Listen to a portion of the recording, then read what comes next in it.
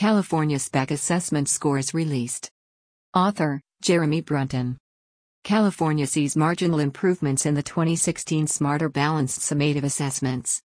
Last week, California released its state assessment results for the Smarter Balanced Summative Assessments. The tests were administered on computers to over 3 million students in grades 3 to 8 in math and LA in 11th grade during the 15 to 16 school year. Results show that less than half of the students we deem proficient in math and LA.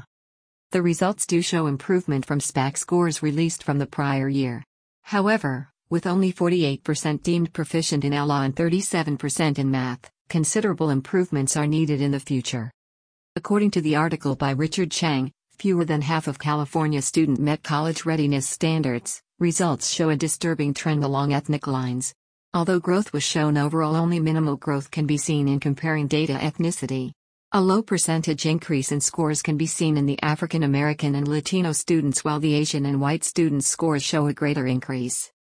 The state superintendent for California, Tom Torlakson, is very optimistic and applauds the growth that was shown compared to the previous academic year.